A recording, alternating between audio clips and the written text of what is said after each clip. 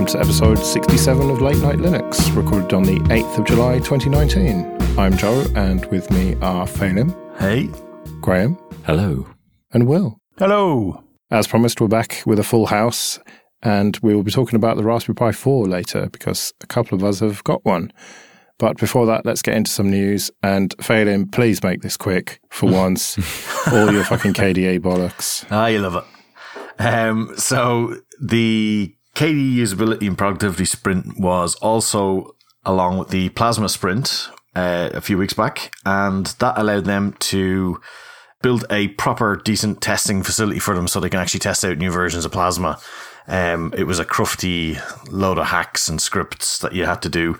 But now when you build Plasma, if you build one of the beta releases, it now inserts itself into your login manager and you can test away to your heart's content on both the X11 and Wayland versions.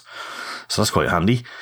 While they were at that, they did a lot of fix-ups for Kmail, Akinadi, and the contacts stuff. So that is all still alive and good, which makes me very happy because that's what I use for my email and calendar. So I'm glad that it's not going away and some trendy version has not actually overtaken it with less features and not working. So it's good that they're still working on that. And there's a new library, lib, I don't know how you say this, KG API. Essentially, it's team drives for Google Drive that's going to integrate in with Contact. So that might mean that I can edit our show doc through that somehow. I have yet to look into it fully, but I look forward to it. And latest version of Plasma 5.17 that will be coming out soon. They've been doing work to make the plasmoids more lean and robust, speeding things up there again. Design them to work on non-laptop desktop form factors, which is interesting because I think they're slowly proceeding towards Internet of Things / phone type stuff. There's a whole load of Wayland improvements as well, and working on the touchscreen mode for plasmoids and other GUI application bits. So it's obviously got to be something to do with a phone or a screen or something that's not a PC, essentially. What, no exciting K itinerary news? No, I held back this month. But they did integrate SNCF ticket reading in to email, so that's good. So very important when travelling through France. Oh, and I should say that that was all sponsored by the Slimbook people down in Spain. Valencia, I think it was. So top marks to them for doing that. All right, well, shall we talk about Mozilla then and how they are nominated for Internet Villain of the Year, along with Article 13 and Donald Trump. Oh, we need to not talk about Trump, otherwise we'll get more hate mail.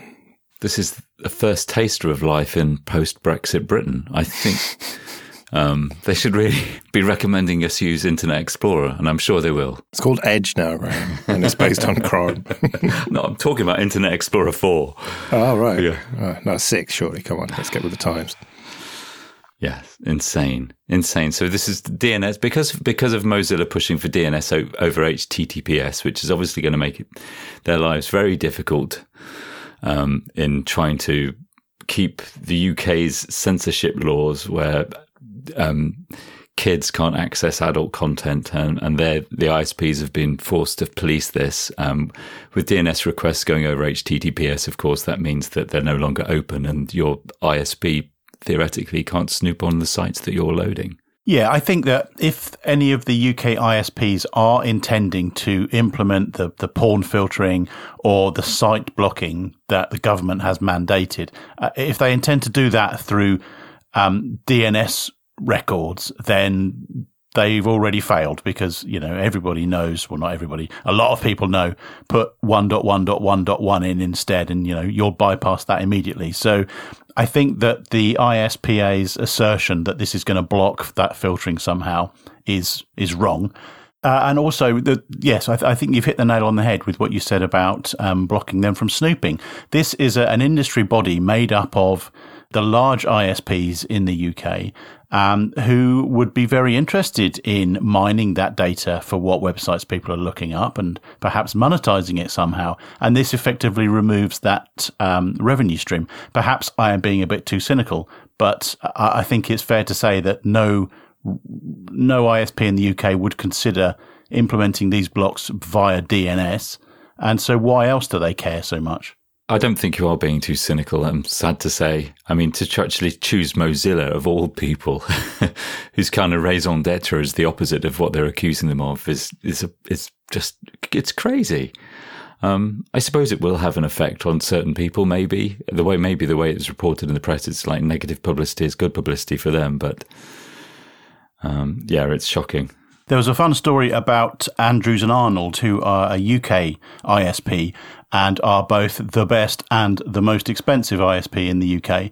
They donated nearly £3,000 to Mozilla instead of paying their membership fees to the ISPA. So good on them. Yeah, that is excellent, actually. At Linux Voice, Andrews and Arnold used to pay for advertising space, one of the few companies that ever did, and we were terrible at selling it. But for the first time in my whole life, actually, we had a complaint from the Advertising Standards Agency about their ad, which I can't remember exactly, but it was something like we don't give an FSCK about content filtering or something like that.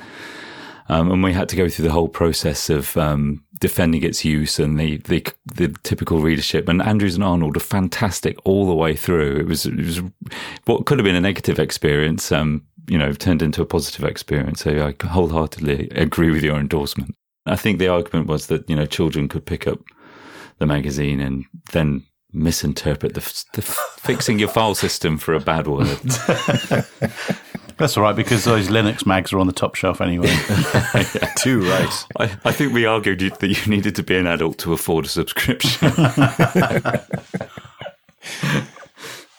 Kids these days wouldn't even know what a magazine is. Yeah. They try and fucking swipe when they see one, don't they? At least babies do, if the gifts are to be believed. So let's talk about the Pinebook Pro. Now, I am somewhat influenced by this because it turns out that Lucas from Pine64 lives pretty close to me. Well, he's in London at least. It's, not too far. And so he invited me for drinks. It turned out that I had food poisoning and couldn't drink anything but water, but I still got to hang out with him and get hands-on with the Pinebook Pro prototype. And he gave me a couple of boards as well to play with, one of which has actually got the same SoC and everything as the Pinebook Pro. So that's pretty cool. Been playing with that. So I am not objective about this. But nevertheless, the Pinebook Pro does look really fucking cool. And it's coming soon. And the pre-orders are going to start in a couple of weeks by the looks of things. What makes it a Pro? It's black. Is there anything else? How much more black can you get? None more black. It is just totally different, really. It's a bigger screen, much smaller bezels, completely new innards, basically, 4 gigs of RAM and much faster SoC. And the claim is that it's daily driver worthy. Now, obviously, I haven't had much time with it, but it is significantly faster than the original Pinebook that I've got with me. Does the volume go to 11? I don't know about that. But I saw various ROMs running on it, various images, including Chrome OS, Chromium OS, which was really fast and, obviously limited, but very fast, and a couple of Linux-based images. And it seemed to be able to handle YouTube and stuff with lots of acceleration and everything. It had a few bugs, the version that I was playing with briefly in the pub there, but it's shaping up to be a very good device, I reckon, and it's going to be $200. I think we talked about it. Did we talk about it last episode, or was that the phone we were talking about? No, it was the phone. All right. Yeah, so pre-orders start July 25th anyway. And, it's got these privacy switches as well. I'm too American these days. I said privacy. I should say privacy. Anyway, I think it's F1, F2, and F3. Hold them down, and then it can turn off the webcam and mic and stuff. So that's pretty cool. That sounds good, but I read the article about this, and it talks about it being controlled by firmware in the keyboard controller. Is that firmware open? Do we know? I'd be very surprised if it was. I should have asked about that, actually. I will ask about it. Yeah, it'd be interesting to know. I mean, yes, it's an amazing feature that you can literally power down those devices from the keyboard over like a GPIO or something. But it would be nice to know if the source is available for that firmware. Yeah, Because if it's not, and your keyboard's running proprietary software, then who knows what it's doing. Well, if it was me, I'd make it do the opposite. Turn on secret recording. Yeah. What is this also doing your keylogger feature? Yes, yeah. I also had a hands-on with the PinePhone dev kit, and also a hands-on with the dummy PinePhone, which doesn't sound that interesting, but to actually get to the point where you've got all your PCP designs and everything is, means you are quite far along. If you can have, and this was a proper dummy phone that was the right weight and everything, and it felt quite nice. It didn't feel super modern, and it's a bit thick compared to, it's basically, I have got a OnePlus 3T in a case, a quite thin case, and it was about as thick as that without a case. So it's not, it's not super slim, like modern or whatever, but that's only going to be $150, that phone. So, brilliant. What do you want? Yeah. But the software that I saw running on the dev kit was, buggy and not ready. And, Pine 64 are the first to admit that software is not ready. It's being worked on by various communities. So, yeah, I think it's going to be a while. I don't know exactly when they're going to ship the phone and what state the software is going to be in, but as usual, they're not trying to say it's this big flashy thing that's going to take on Android and, iOS. So, fair play to them. But I'm hoping to get the final Pinebook Pro at some point fairly soon. In the article, he actually talks about me and some other people, but doesn't name us. But yes, if you read that article, I am one of the people who had their hands on with it. And I don't know when exactly I'll get my hands on the finished product, but because he's so close to me, hopefully it'll be fairly soon, and I will report back on that as and when. But yeah, looking good. Okay, this episode is sponsored by DigitalOcean. Go to do.co/LNL and you can get $50 credit with 30 days to use it. DigitalOcean offers VMs, or droplets as they call them, in data centers all over the world with really fast network and really fast SSDs. And you can choose from one of the distros that they offer, like Ubuntu, Fedora, Debian, and CentOS, or FreeBSD, or you can use your own custom image. And you can take those distros and build them up exactly how you want. Remember, you've got complete root access to these. Or you can go for one of their one-click apps, like LAMP and LEMP and WordPress, Discourse, GitLab. And these droplets start from as little as $5 a month, and they scale all the way up to huge amounts of RAM and huge numbers of CPU cores, so you can deploy exactly how much you need for the application that you're using. If you need more storage, they've got block storage and object storage, which is really easy to attach to your droplet and just get going straight away. They have cloud firewalls, so you can block network traffic before it even gets to your VM, amazing backups, and a great Teams feature that allows multiple people to work on one droplet without having to share passwords. So go to do.co/LNL, get your $50 credit, and get started. That's do.co/LNL. So I take it you've all installed Debian 10 Buster, have you? If it's on a Raspberry Pi, does that count? Yeah, we'll be talking about that in a bit. But yeah, so it was released at the weekend, and I've been trying it out, and it has actually got some cool new features. It supports proper Secure Boot now and AppArmor and stuff. But otherwise, it's just a more modern Debian, really.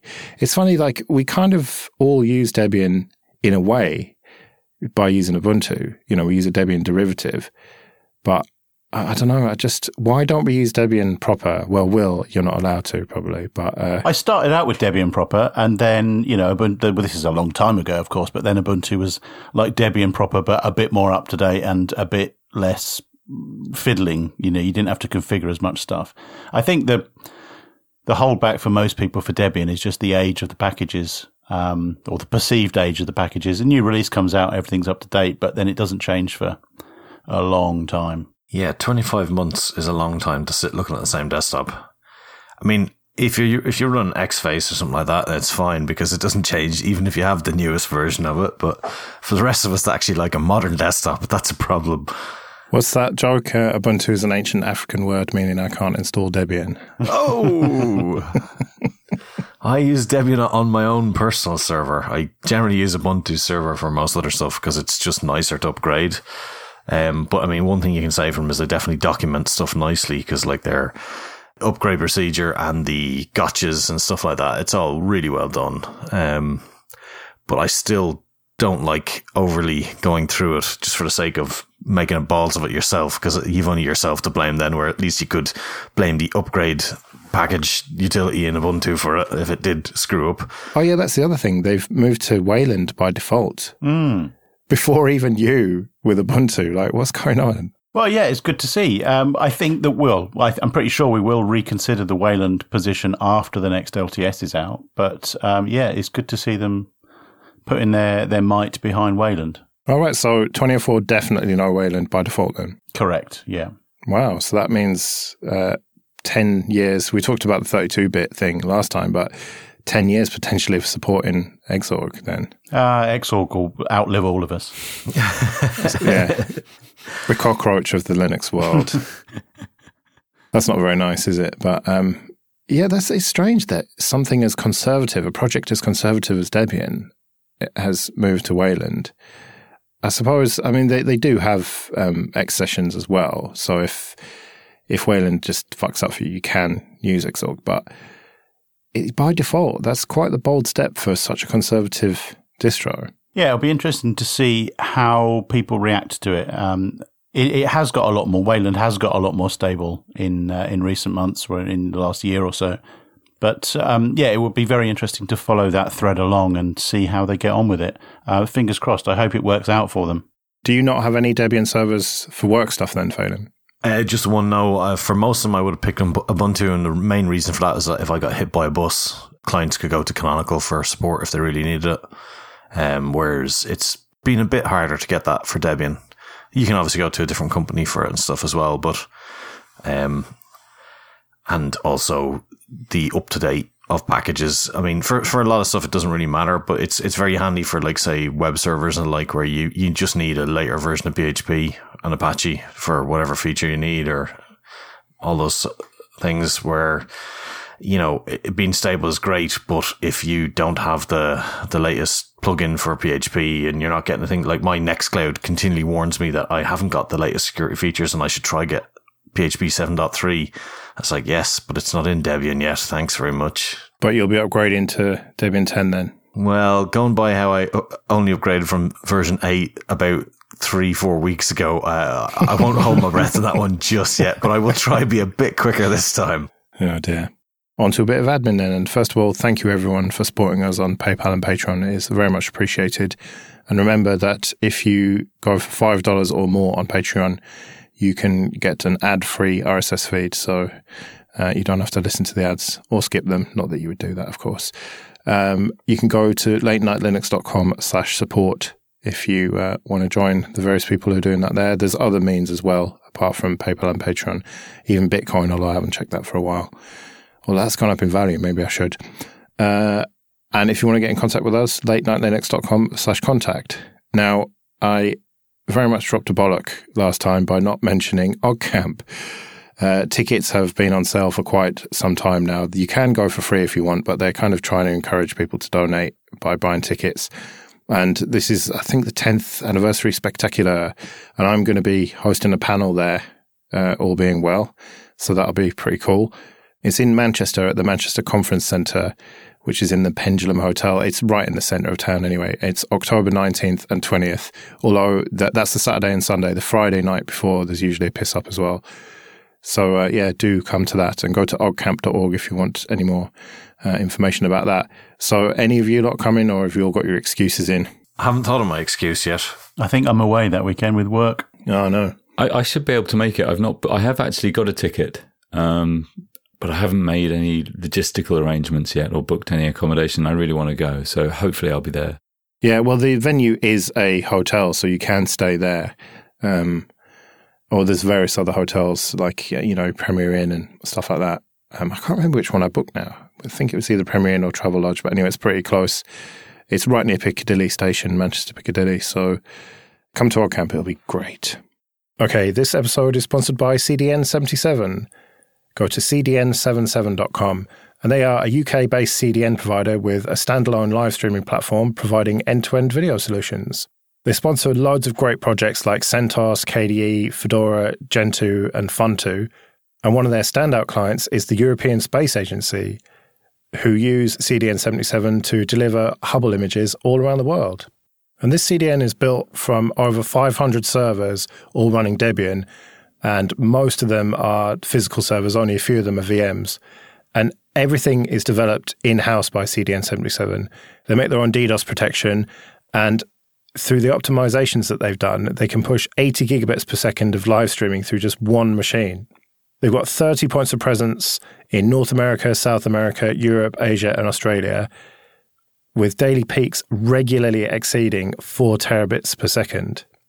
They're really big on innovation as well. They were the first CDN to implement features like HTTP2 and Brotli compression. But most importantly, it's really easy to use. I hosted an episode of the Joe Rest podcast on there, and it was really easy to put the file on there and link to it. And I've had no complaints about the speed from people downloading it all over the world. They've recently launched some new monthly plans with the best value on the market, from $9.99 per terabytes as a global flat rate.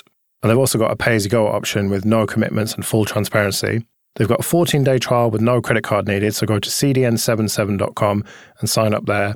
And once you've done your free trial and you're ready to go for the paid option, then mention Late Night Linux to the sales or tech support team, and you get an extra first payment bonus. So, for example, if you topped up $1,000, you'd get an extra $400 on top of that.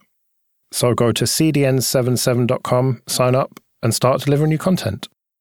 All right, then. Well, as teased, Graham and I both bought Raspberry Pi 4s and have been playing with them for the last couple of weeks.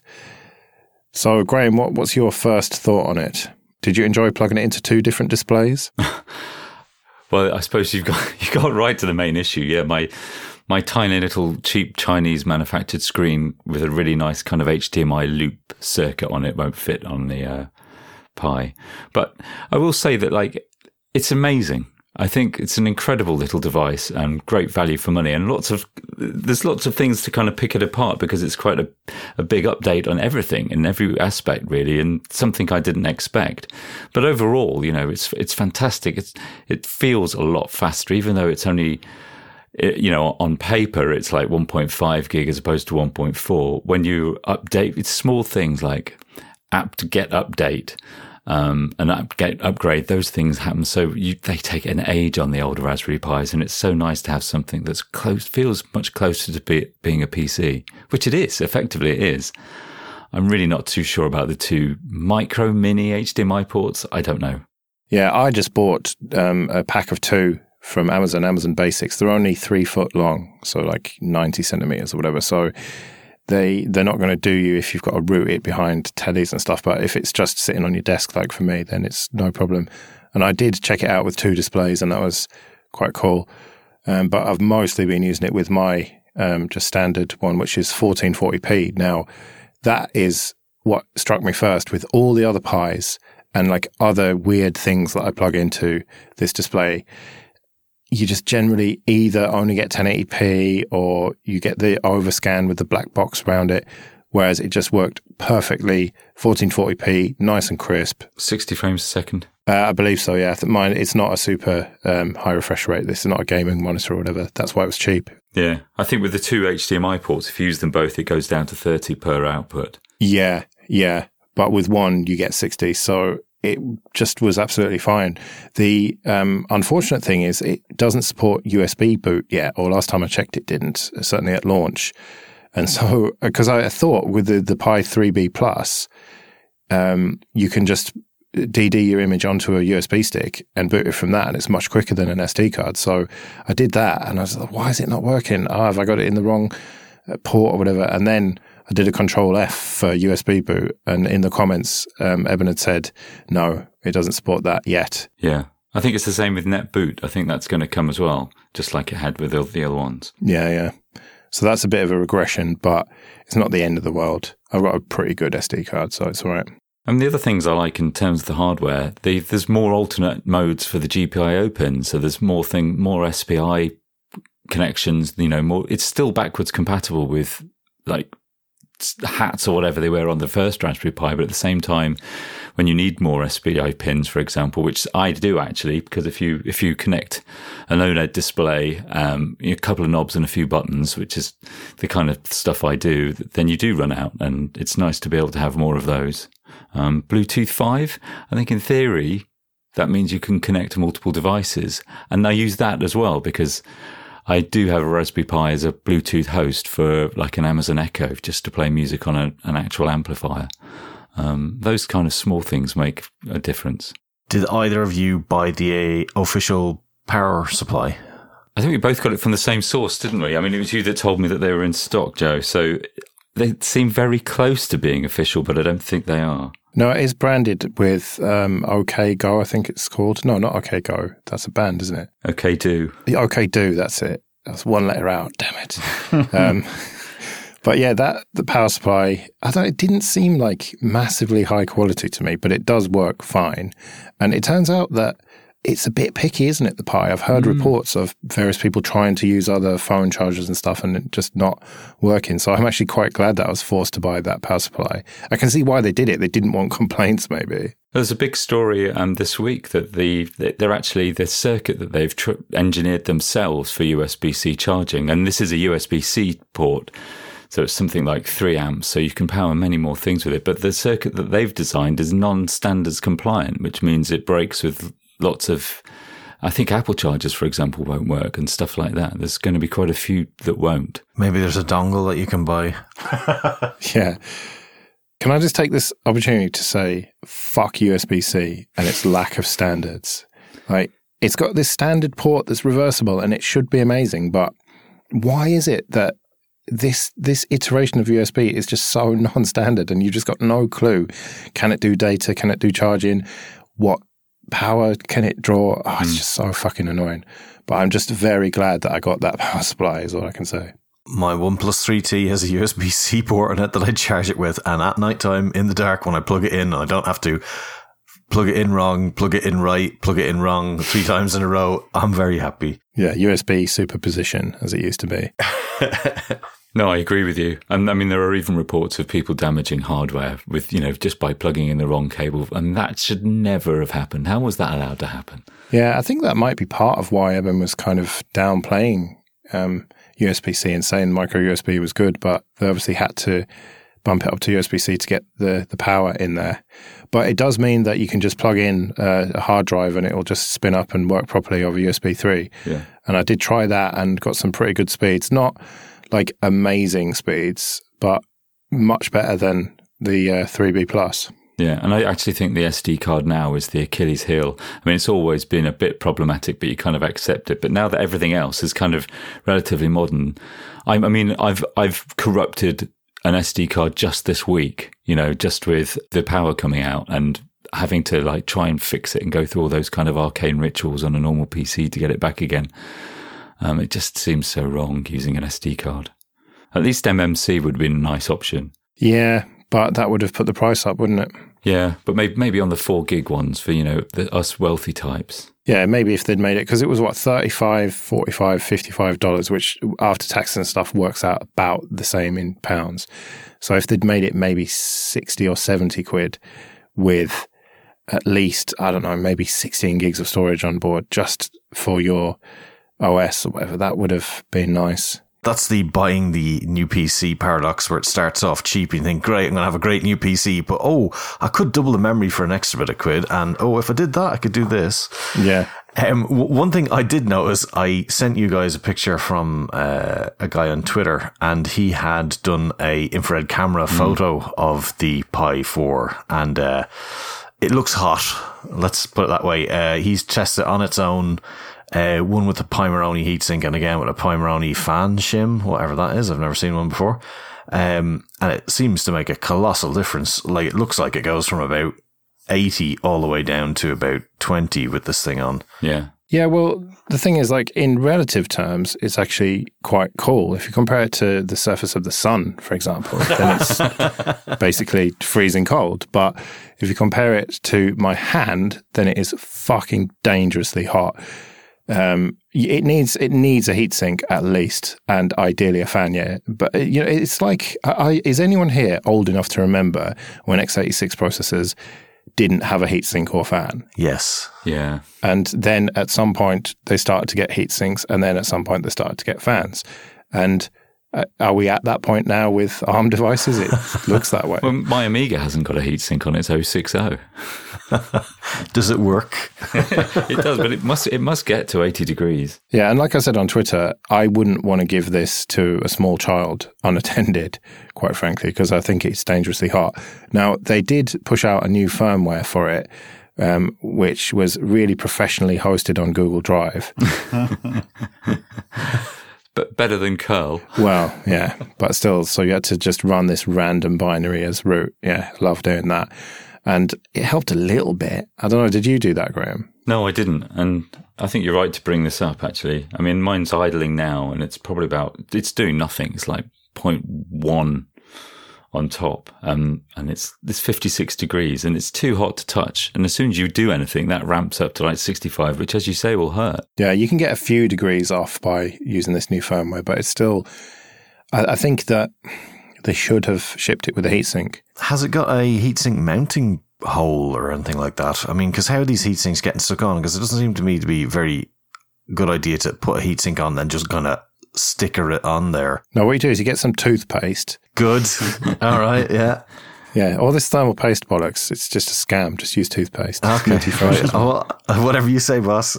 It's a shame, really, because otherwise it's just so fast. And like I was using it today as just a desktop, just to sort of prepare for this show, doing a bit of research and reading some news stories and stuff. And okay, it's not as fast as my i5, obviously, but for basic web browsing now, it isn't painful. It's a little bit slow and a little bit frustrating, but I think even with the 3, I don't know, the 3 was getting there, but now it's not a painful experience. That might be damning it with faint praise, but did you try a bit of that, Graham? Yeah, I have. I mean, as I said, I didn't get the HDMI adapters, but I did set it up on VNC. And one of the things you immediately notice is that I've always kind of run VNC desktops off the Raspberry Pi for one reason or another, but now it's really quick with the gigabit unrestricted Ethernet plus the extra RAM. It really works well. It's you know, the desktop itself is kind of austere. They've they've flattened it, and they've done some design tweaks. But yeah, I loaded up LibreOffice, and it works. You could use it. It's actually perfect for like an educational computer. Do you miss out on the hardware acceleration of a VNC though? Yeah, you do. You don't have any of the OpenGL acceleration. So yeah, I couldn't have wobbly windows, which I miss. Did anybody try playing back any HD video? Yes. So first of all with YouTube, and that works fine. And then I YouTube DL'd it, and at least at 720p, it was absolutely perfect playback. And just playing through my shitty monitor speaker, really thin. But yeah, I can plug headphones in and whatever. So yeah, you could use this as a media machine, no problem. Yeah, I didn't try it, but I've got a Raspberry Pi 3 running Kodi and plugged to a TV, and that, because of the hardware acceleration, and I've got the unlocked codecs, it does really well. I think I've said before, it's one of the only units that will play 3D files off Blu-ray. Because of the hardware decoding, which is incredible because that's effectively two 1080p streams for each eye. And also, it's worth mentioning that when Valve dropped Steam Link, which was this like hardware kind of front end box for playing games on your PC with on your television with a very small set top box, they created binaries for the Raspberry Pi, and I tried that out, and that worked really well. So it makes a great replacement for something like the NVIDIA Shield, which is like 150 quid. And this is brilliant for like low latency gaming. I discovered something today because I wanted to try out a fresh installation of Raspbian. And because Debian 10 has come out now, which is what this version of Raspbian was based on, you have to run apt update, sudo apt update, and accept the change from testing to stable. And that breaks the welcome config thing that they have. It just freaks out and just doesn't work. And you can only assume that's because they just didn't think of that, because they based it on a version of Debian that wasn't fully out yet. And so before, it would make you change the password, do your updates and reboot and everything. But now It doesn't do that. That just breaks, and you have to have enough experience to know that you have to do update via the terminal. So that is a bit shit, really. And that, I don't know, it kind of shows that as far along as Raspbian has come, they still are a bit inexperienced when it comes to software and what it means to be in charge of a distro and do the relevant testing and everything. It seems like it was just an oversight by them, which I'm sure they'll fix in the next image. But just for now, if you've bought one and you had to wait or whatever, and you're only getting it now after Debian 10's come out, then you're just not going to know what's going on potentially. I also noticed that there's no overclocking options in the Raspberry config tool. Yeah, that's because it might actually catch fire. But it's something to bear in mind. I don't know how it performs, you know. It could potentially perform really well if you get some water cooling on there. It doesn't need a heatsink, it needs a hot plate instead. You make a cup of tea directly in the cup. Yeah. Well, I did some benchmarks on it and it performed very, very well. I mean, that brings me to their claim that it is as performant as a low-end x86 machine. Now, your definition of that varies wildly, doesn't it, depending on your point of view. Pentium 2 MMX. Yeah, are we talking about something you can buy now? Now, I had a look around at what you can buy now, and you could get something for a similar price off Amazon or eBay, like reconditioned, like refurbished. I presume it's X sort of enterprise stuff, like, you know, mini-ish PCs. And they were going to perform much better than this, but they're going to use a lot more power than this, and they're a lot bigger and less convenient. So I don't know. What do we think of the claim that this is going to take on x86, or at least going to be equivalent to it? Yeah, I think it will be. I think it is. I mean, I think it's fine for most tasks. In the things that I do, it's difficult to get excited about it, but I'm sure, like in classrooms and places like that, it could have a huge effect, especially with, as we mentioned last time, having such a standard and common form factor. And one of the great things about, like we said last time, is there's so much support. If you're trying to do something, it's highly likely somebody's already done it and already run into the same problems. All that together with hardware that's now capable of running as a desktop machine makes a really great package. Some of the benchmarks I looked at suggested that it was up to 3 times quicker for certain tasks than a Pi 3 even, which is an enormous increase. And yeah, I think with you're running a lightweight desktop environment, you've got Chromium with hardware acceleration, although that's broken at the moment. They say they're going to fix it. Then I think, yeah, you can do absolutely everything that you would need to do on a computer on one of these $55 devices. It's incredible. And I know a lot of people, you know, like ourselves might be using for kind of odd projects or TV centers or whatever like that. But the fact that when it is used in an education environment, it's designed to be used in bits and with wires plugged into. So there's no hidden sort of layer of what you are and aren't allowed to do. It's there's some great stuff out there with like the camera module, you know, how to get all sorts of different ways of getting the raster off the sensor and things like that. And it's that sort of whole market of all the GPIO ports and pins. I mean, that's fantastic. It makes it such a cool sort of engineering / educational project for anybody. Like, yeah, and the 4 gig of RAM is a big boost as well as the performance. And I thought it was interesting that I think I saw that Eben thought that the 1 gig or the 2 gig was going to be more popular than the 4 gig, but I'd have put my money on the 4 gig. Don't you mean 8 or 16 gig? Well, I think he said it's also possible. Yeah, he said it was a typo for the 8 though, yeah. But he said it could theoretically do 16. We just can't get any chips designed like that right now. So You heard it here first. 16 gig is coming soon.